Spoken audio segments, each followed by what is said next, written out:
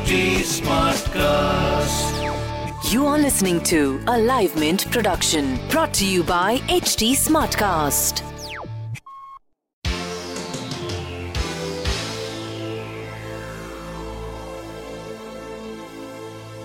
Hi, this is Ishita Guha. Here's the Mint Evening Market Wrap for today.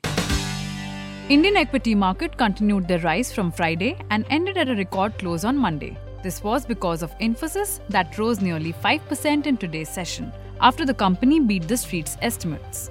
Asia's second largest IT services provider reported a strong performance in the December quarter. The company also cleared its top management of all allegations relating to financial malpractices. Infosys, whose quarterly net profit rose by 23.5%, said its probe found no concrete evidence against Chief Executive Salil Parekh and Chief Financial Officer Nilanjan Roy of corporate misgovernance. This included accusations that the duo had fudged data to shore up profit. The benchmark BSE Sensex settled 260 points higher at a record of 41,859. On the National Stock Exchange, the broader Nifty 50 index ended at a new closing high of 12,329 points.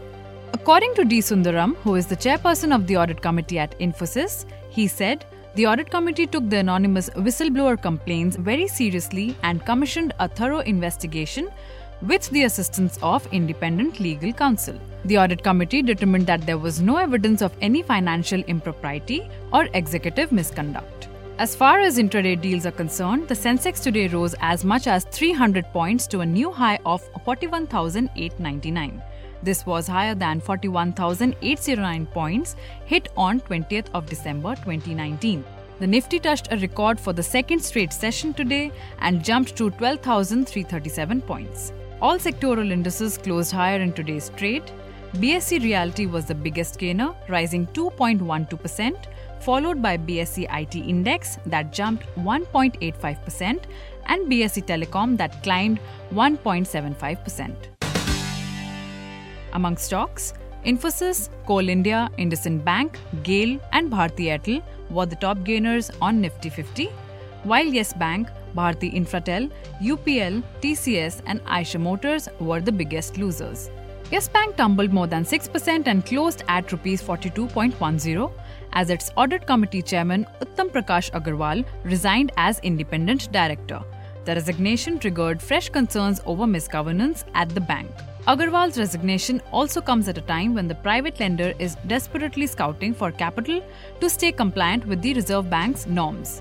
On the policy front, India's industrial production recovered from 3 months of contraction and expanded 1.8% in November. This indicated an early but weak improvement in the economy. Here's what happened in the global markets.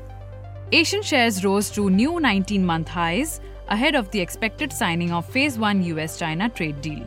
However, markets are yet to see the details of the agreement. MSCI's broadest index of Asia-Pacific shares outside Japan rose 0.47%. For the index, it was the highest point since June 2018. Among other Asian stocks, Japan's Nikkei 225 index gained 0.47%, Hong Kong's Hang Seng index rose 1.11%, and China's Shanghai Composite Index was up 0.75%. You were listening to the Mint Evening Market Wrap. Follow us for more updates through the day on livemint.com. Tune in tomorrow.